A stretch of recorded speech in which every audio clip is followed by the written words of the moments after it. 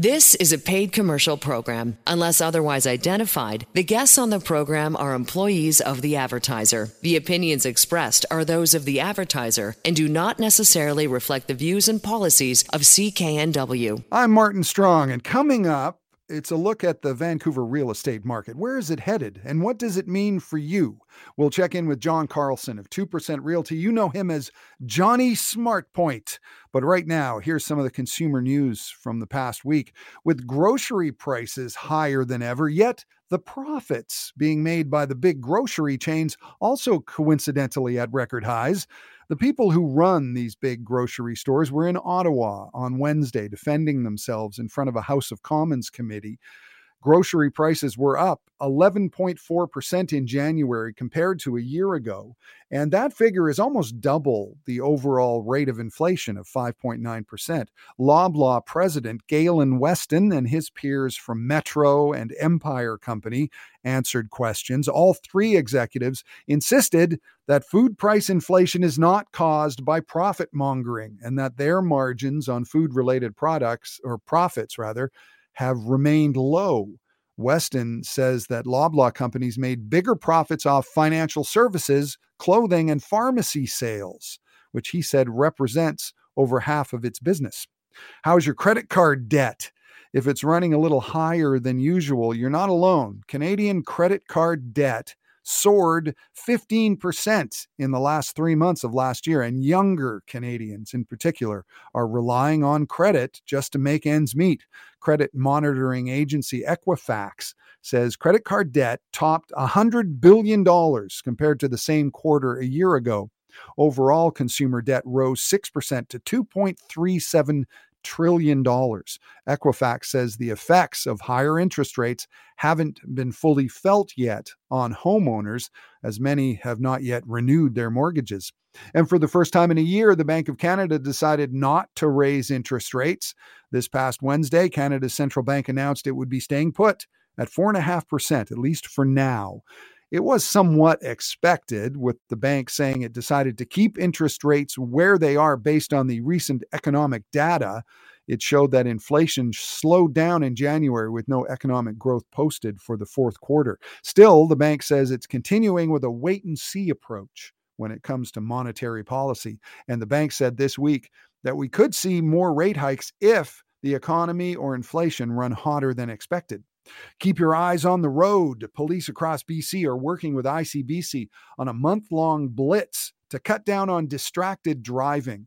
According to ICBC, distracted driving causes nearly 40% of police-reported car crash injuries and contributes to 77 deaths every year. The campaign launched this past Monday morning in North Van as officers on an overpass spotted passing drivers texting or calling and then radioed that information to the cops waiting farther down the road. One distracted driving ticket is $368 and carries 4 driver penalty points. That adds another $214, pushing the total bill to nearly $600.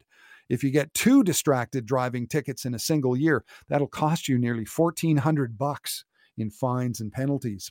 The Online Streaming Act was back in the House of Commons this week. MPs were debating this new bill. It would force online streamers like Netflix, YouTube, Amazon Prime, even Spotify to start including Canadian content in their feeds, just like the traditional TV and radio broadcasters have had to do for years. If passed, these big streamers could face steep penalties if they don't include some CanCon along with all the American stuff. And speaking of streaming, if you're looking for something to watch on TV this weekend, an old Hollywood classic is back with a new look. The second season of the new Perry Mason reboot premiered this week on HBO. We can see it here on Crave. And Welsh actor Matthew Rhys plays Perry Mason.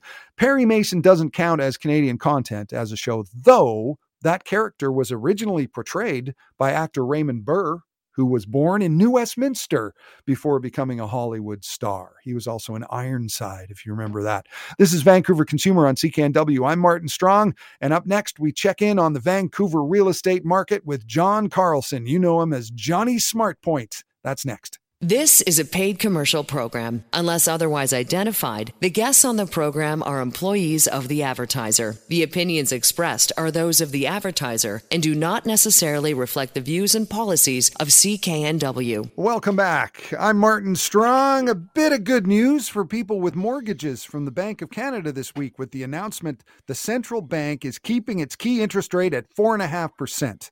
That decision comes after a year filled with increases, as you probably well know, intended to slow down the economy and decrease record high inflation levels. It has slowed down the real estate market, but when you compare it to the sky high market during COVID, that's pretty obvious.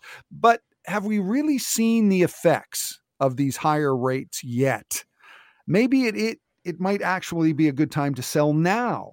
Or is waiting for the market to come back, is that a mistake? To help us with that question, our man on the ground in the trenches of the Vancouver real estate market for more than 25 years. He sold more than 1,000 properties in all the different areas of the Lower Mainland, pretty much everywhere. He is, of course, our friend John Carlson of 2% Realty. You know him as Johnny Smartpoint. You can find him online at johnnysmartpoint.com. And John is with us now. Hi, John. How are you?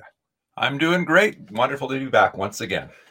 Excellent. And we're going into a time change tonight. Before you go to bed, you spring forward. And I guess spring isn't until I think it's a week Monday is officially spring. But to me, when the clocks go forward, that's the beginning of spring to me. I don't know how you feel about that. Isn't that great? You know, I'm glad you brought that up because I've had conversations with friends, and this is just an aside. I love, the changing of the clocks in spring. I like daylight savings time, and yeah, we're going to lose an hour, but just think of those nice long evenings we're going to be able to enjoy all spring and summer. So anyway, I'm all for it. I'm one of the ones that wants to keep it in place, and I don't mind. But you're right, Martin. We're definitely coming into the spring market. I wish, that the real estate market in Greater Vancouver and the Fraser Valley would bloom because we're having a bit of a late start statistically. Yeah, and I'm seeing a lot of blooms literally in the ground, and I guess the time change kind of helps things with the market. I want to talk about the spring market, but let's just start with what we usually do when we talk. Just get a general update on the market. What's your take? You're in there in the trenches. What's your take on the Lower Mainland real estate market right now? Well, as we just mentioned, Martin, as I just mentioned, I'm still waiting for the spring market to bloom. Traditionally, and let's face it, over the last 5 years or more, the spring markets have been more active and we've been in some excited times compared to now. You brought up the fact that the bank rate has gone up to 4.5%. We're going to talk about some of that. But when I look at the market, I see the market as a supply and demand market. I mean, that's really the core function of that. Now, when interest rates go up, it hurts demand a little bit. When supply goes up, everything changes. But what I'm seeing right now is statistically, if we looked, and we talked about this last week when I was on the program, that the month of February was the slowest uptake of new listings of any February in 27 years. And when I look at March now, we're up almost, a third of the way through the month. And when we look to date, the number of active listings, new listings, I should say, hitting the market is significantly under 50% what it was last March. So far, January, February, and up to now in March have been still kind of dormant. I've seen the housing market kind of be in a holding pattern, if you will, since, say, Christmas, where not a whole lot of sales, statistically speaking, given the averages, the 10-year averages, not a whole lot of new listings hitting. And so the supply and demand ratio is staying fairly, constant. And one thing that's resulted in, actually, the sales are starting to pick up a little bit. The inventory is still low. And what I find is that, pretty much in any segment, whether it be detached houses, row homes, condominiums, acreages, I'm a residential realtor. These segments, I'm seeing the good listings, those that are attractively priced and attractive, they're getting really good action right now, and they don't have a whole lot of competition. So in that sense, for sellers, from their sellers' point of view, the market is actually pretty strong. But I think there is also an expectation that maybe as the rest of this snow melts and the weather gets better and people get back to real estate, that supply and demand ratio is going to change. And you asked me that question at the beginning of the program. That is the big question. What is coming? I wouldn't be surprised to see, a whole bunch of new listings hit in the next 3 months, but, time will tell.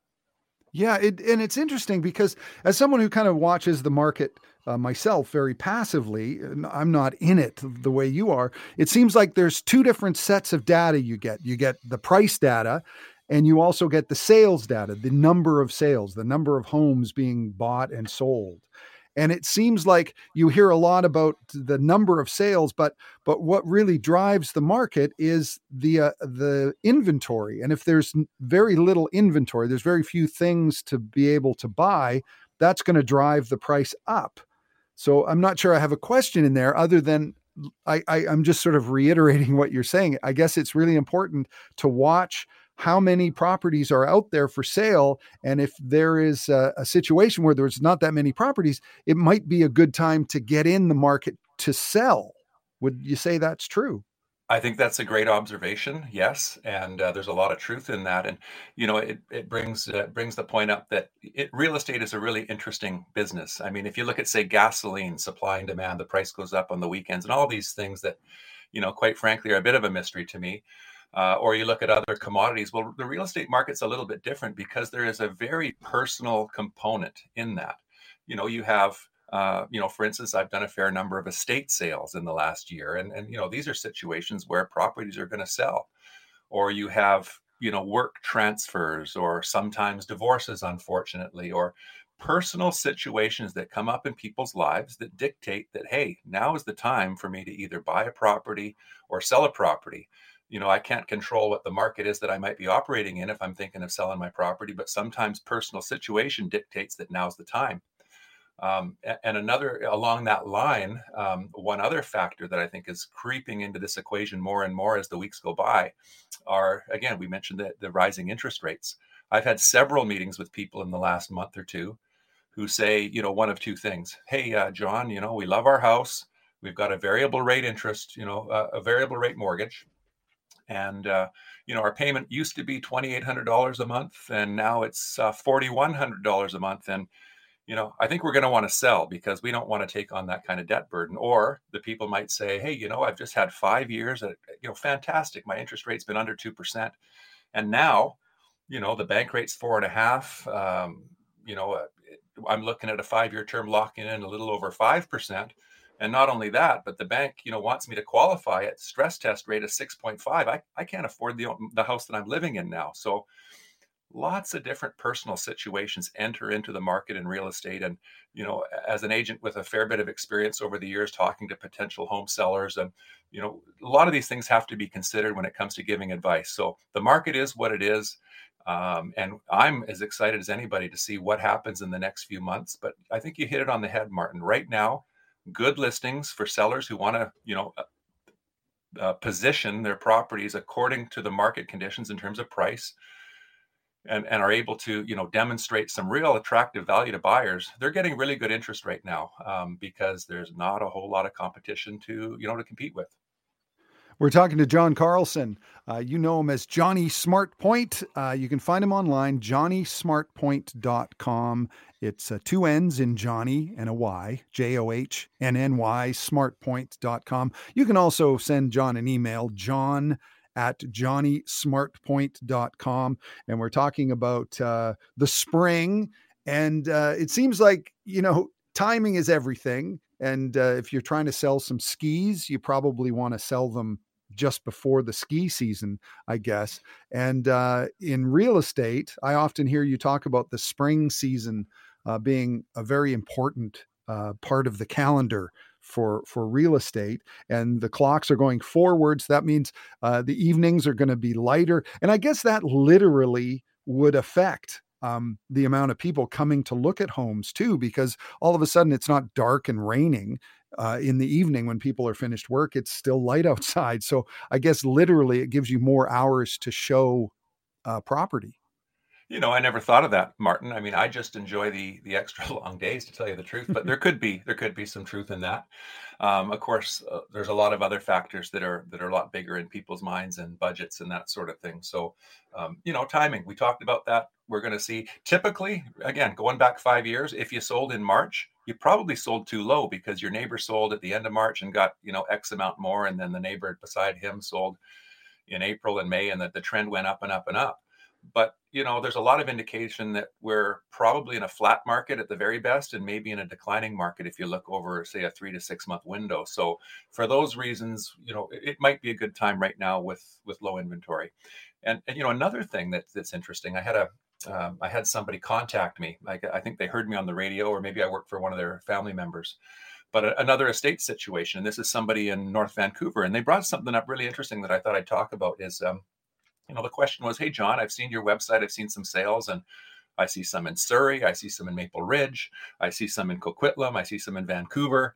I'm in North Vancouver. Do you work my area, and how do you manage that? So timing is one thing, but when it comes time to choosing an agent, you want to get somebody who knows what they're doing. So I think that's a very valid question, and I wouldn't mind addressing that, Martin, if you have some time. Yeah. Let's talk about that. So somebody who is in say North Van versus Langley or something, you can handle that.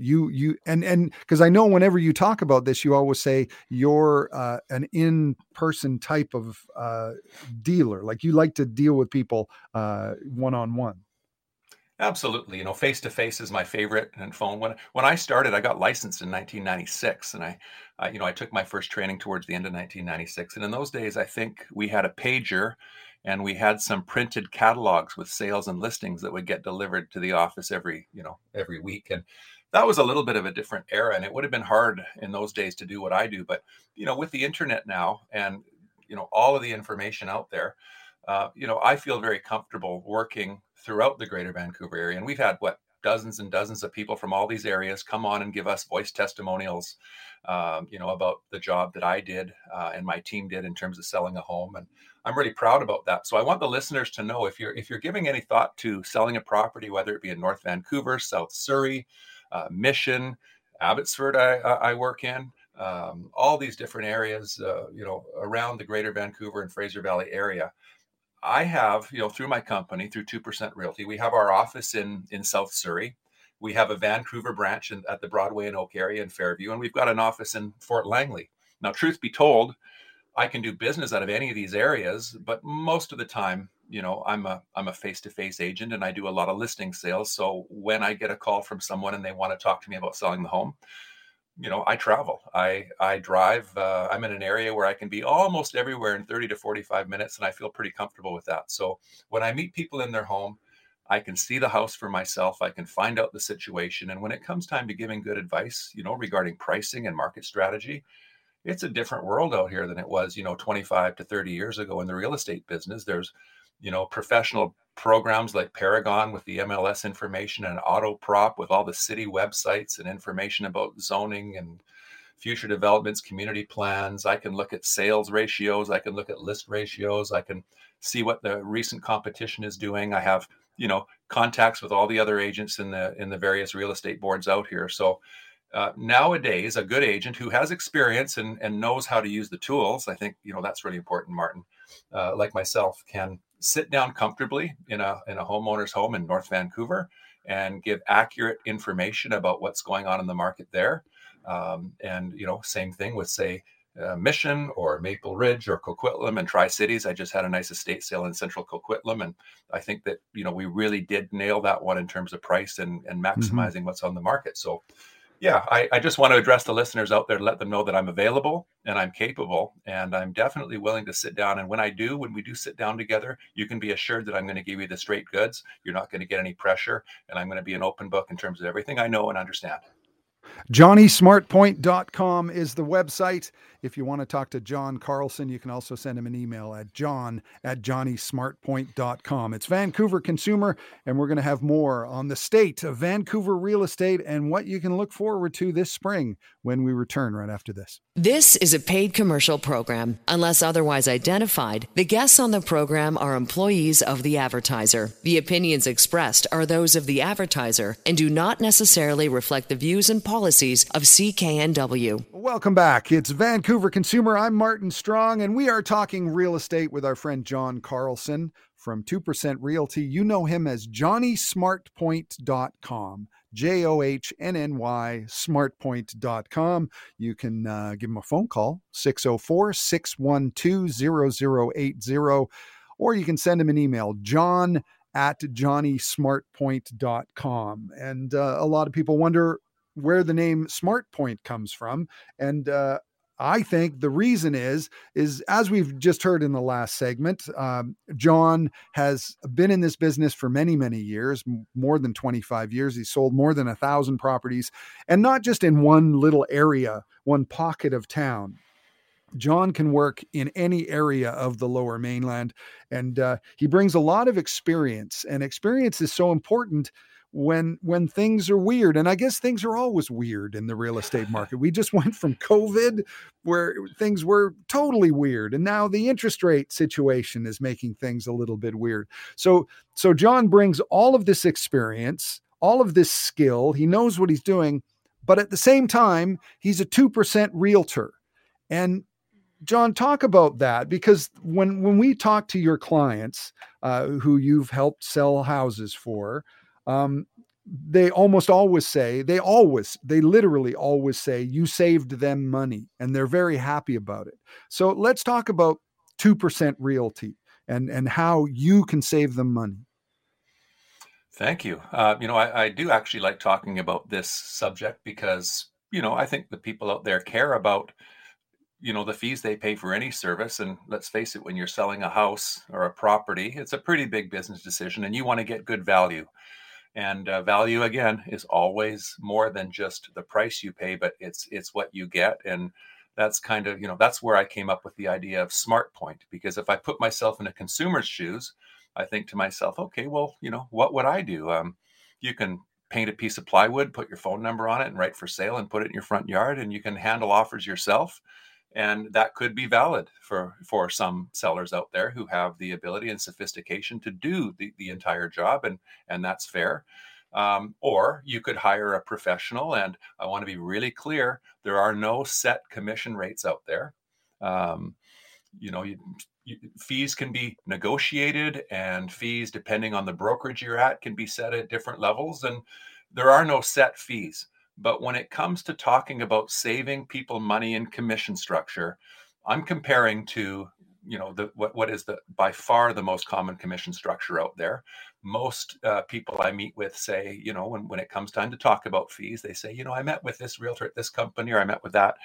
And generally, the commission structure that people talk about, the vast majority is 7% of the first $100,000 of the sale price, and then 2.5% of the balance of the sale price. Some are saying 7 and 3% now. So, but I'm going to use the 7 and 2.5% because, that's by far the most common commission structure out there that consumers will come across when they interview agents to do a job. Mm-hmm. So when it comes to that, interestingly, I did a little bit of homework because I knew you were going to ask me this question today, Martin. And I took a look at, over the past 12 months, I looked at my listing sales. And this could be anything from a little one-bedroom condo for, $500,000, $400,000 in an outlying area to, a $3.5 million, house, a small acreage type thing. But my average listing sale price, excuse me, was just over $1.1 million last year. So when I look at that and I think, okay, let's just call it 1.1 million. At 2%, you'd be looking at paying a total commission of $22,000. Now that's not a small amount of money. That commission would be split between my brokerage, the listing side, and half of it offered out to the buyer's brokerage. So, it's split between the two. But if I take that same $1.1 million sale price at $22,000 at my company, it's about $35,000 at 7 and 2.5. And again, as I mentioned earlier, a person could even pay more under some structures. So if you look at, and then I did the math and I saw, the typical savings at 2% versus 2.5% is somewhere between 35 and 39% in terms of commission. So again, going back to the SmartPoint idea, if a homeowner can hire an agent with an excellent track record, who has all the exposure to the market on MLS and doesn't cut corners, photos, 3D tours, virtual tours, open houses, in fact, even driving traffic to my website and announcing listings on this radio program, and they can save a third or more in their commission paid. I think that's a really smart point. So again, going back to putting myself in the shoes of the consumer, I want good value.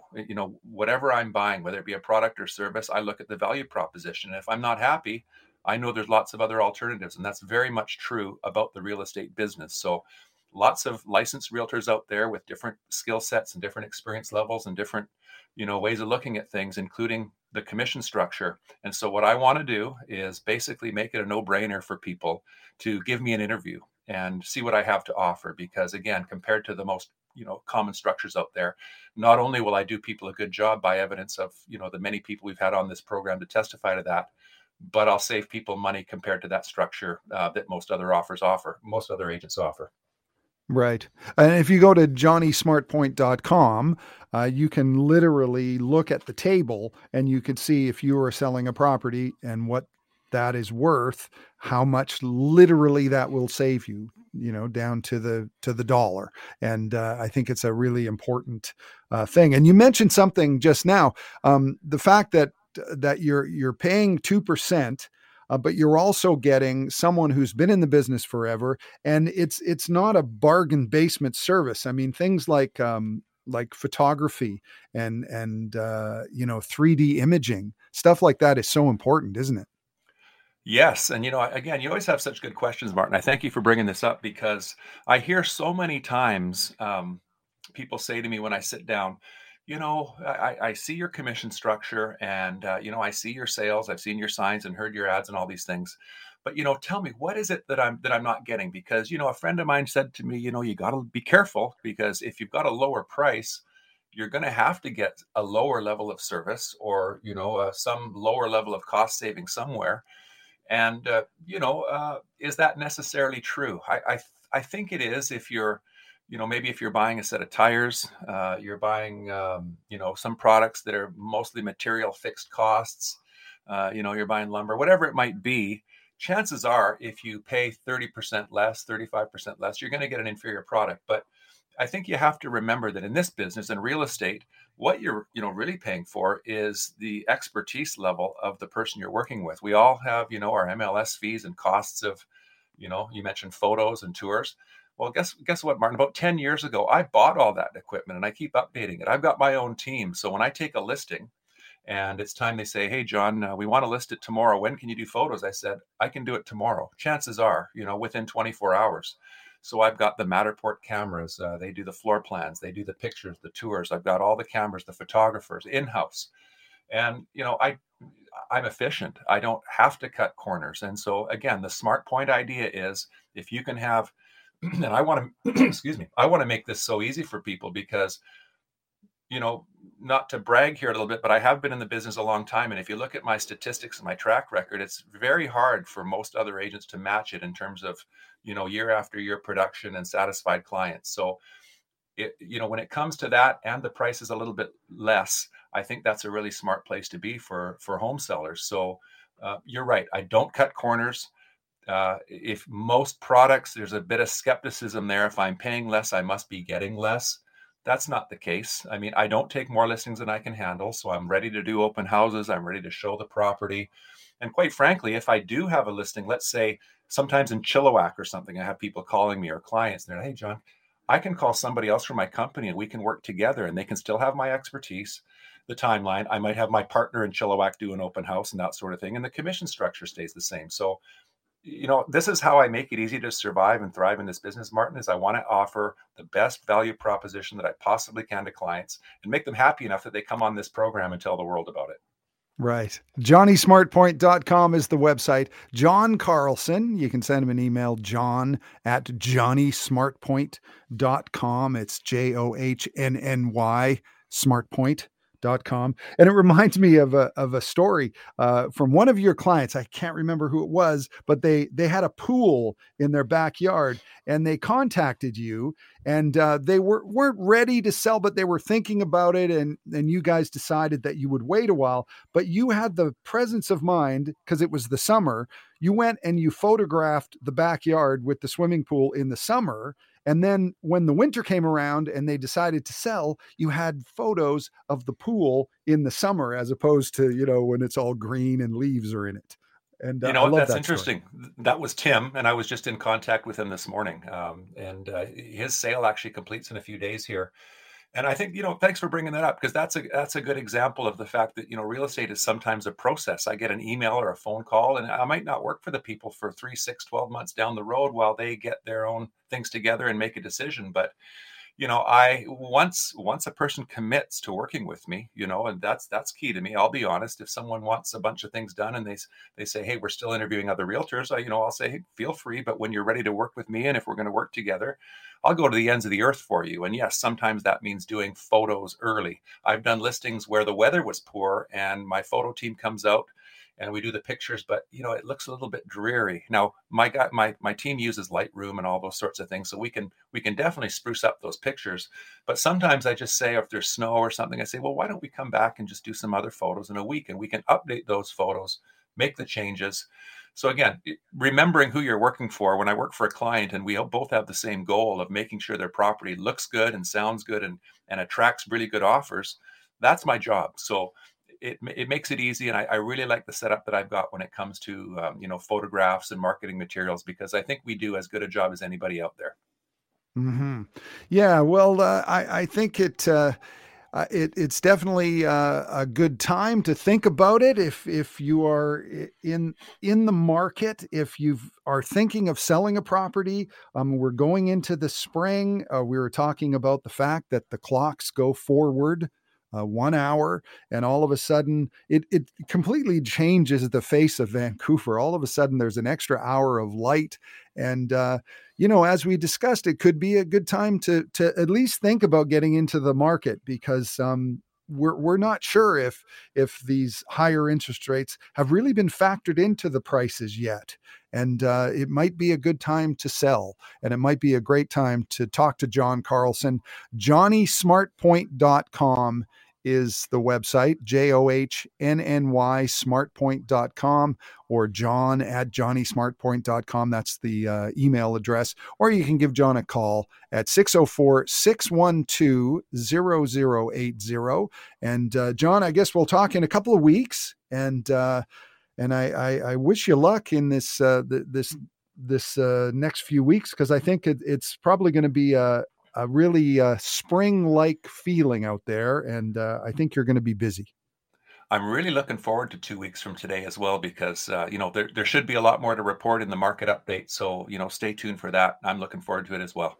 Right on. John Carlson, Johnny SmartPoint, and the website again, johnnysmartpoint.com. This is Vancouver Consumer. I'm Martin Strong. A lot happened this week in Vancouver history, some really important events that have shaped the city. For example, it was March 9th in 1977, a big day that will alter the life path of a young SFU kinesiology student. His name was Terry Fox. I've got that story coming up next. This is a paid commercial program. Unless otherwise identified, the guests on the program are employees of the advertiser. The opinions expressed are those of the advertiser and do not necessarily reflect the views and policies of CKNW. Welcome back. I'm Martin Strong, and it's time now for a little This Week in Vancouver History. A lot of events happened this week that have shaped the city. It was 1977 on March 9th that something would alter the life path of a young SFU kinesiology student by the name of Terry Fox. It was that day, back in 1977, that Terry had his leg amputated at Royal Columbian Hospital. Doctors said at the time that the average survival rate following that type of amputation and cancer was about 50%. But Terry Fox, who was a gifted athlete, was up and walking on a prosthetic limb in just under 3 weeks. 3 weeks after that, he played a round of golf. so he wasn't about to give up. Terry Fox would later say that the night before the operation, his old basketball coach paid him a visit and gave him a magazine to read. In that magazine was an article about an amputee who went on to run the New York City Marathon. And Terry said it was that article that gave him an idea. After 3 years of physical therapy and training, Terry Fox would dip his artificial leg in the Atlantic Ocean in Newfoundland and set off on the Marathon of Hope. He, of course, wouldn't be able to finish that run, but that legacy has so far raised $850 million for cancer research. And it was also in 1977, 3 days after Terry Fox had surgery, that something unrelated happened, but would also have a huge effect on the city. It was March 12th, 1977, when plans were announced to transform Vancouver's Granville Island. At the time, it was all industrial. It was often called Mud Island. It was considered an eyesore. The plan for the new reimagined Granville Island was a pet project of Vancouver Centre MP Ron Basford. He had been working on it for years, starting in the early 70s.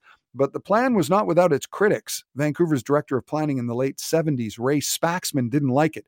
He was concerned it would be too expensive, and he said it would create too much competition for the similar boutiques and public markets in Gastown. But it went ahead, and now Granville Island is a huge part of the overall flavor of this city. Also a great place to get donuts, among other things.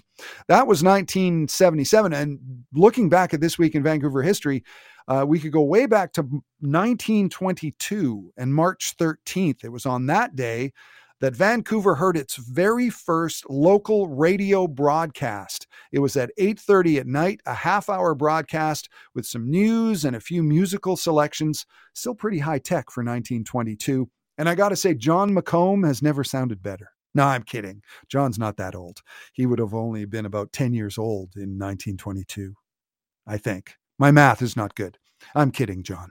The broadcast back in 1922 was actually spearheaded by the Vancouver Province newspaper. It was their equipment. Other newspapers would soon follow suit and do their own. But this was 1922, so very few people actually had a radio to hear it. It was 4 years after that, though, in 1944, that CKNW, the station you are, of course, listening to right now, would sign on. Back in 1944, CKNW would become the first radio station in BC to broadcast 24 hours a day. We are now in downtown Vancouver, but NW actually started in New Westminster. That's why it's CKNW. New Westminster. I'm Martin Strong, and this is Vancouver Consumer. And when we come back, it's the consumer news of the week. A bad week, yet another bad week for Elon Musk. And the PNE needs your help naming their new roller coaster. Those stories and more when we come back. The proceeding was a paid commercial program. Unless otherwise identified, the guests on the program are employees of the advertiser. The opinions expressed are those of the advertiser and do not necessarily reflect the views and policies of CKNW.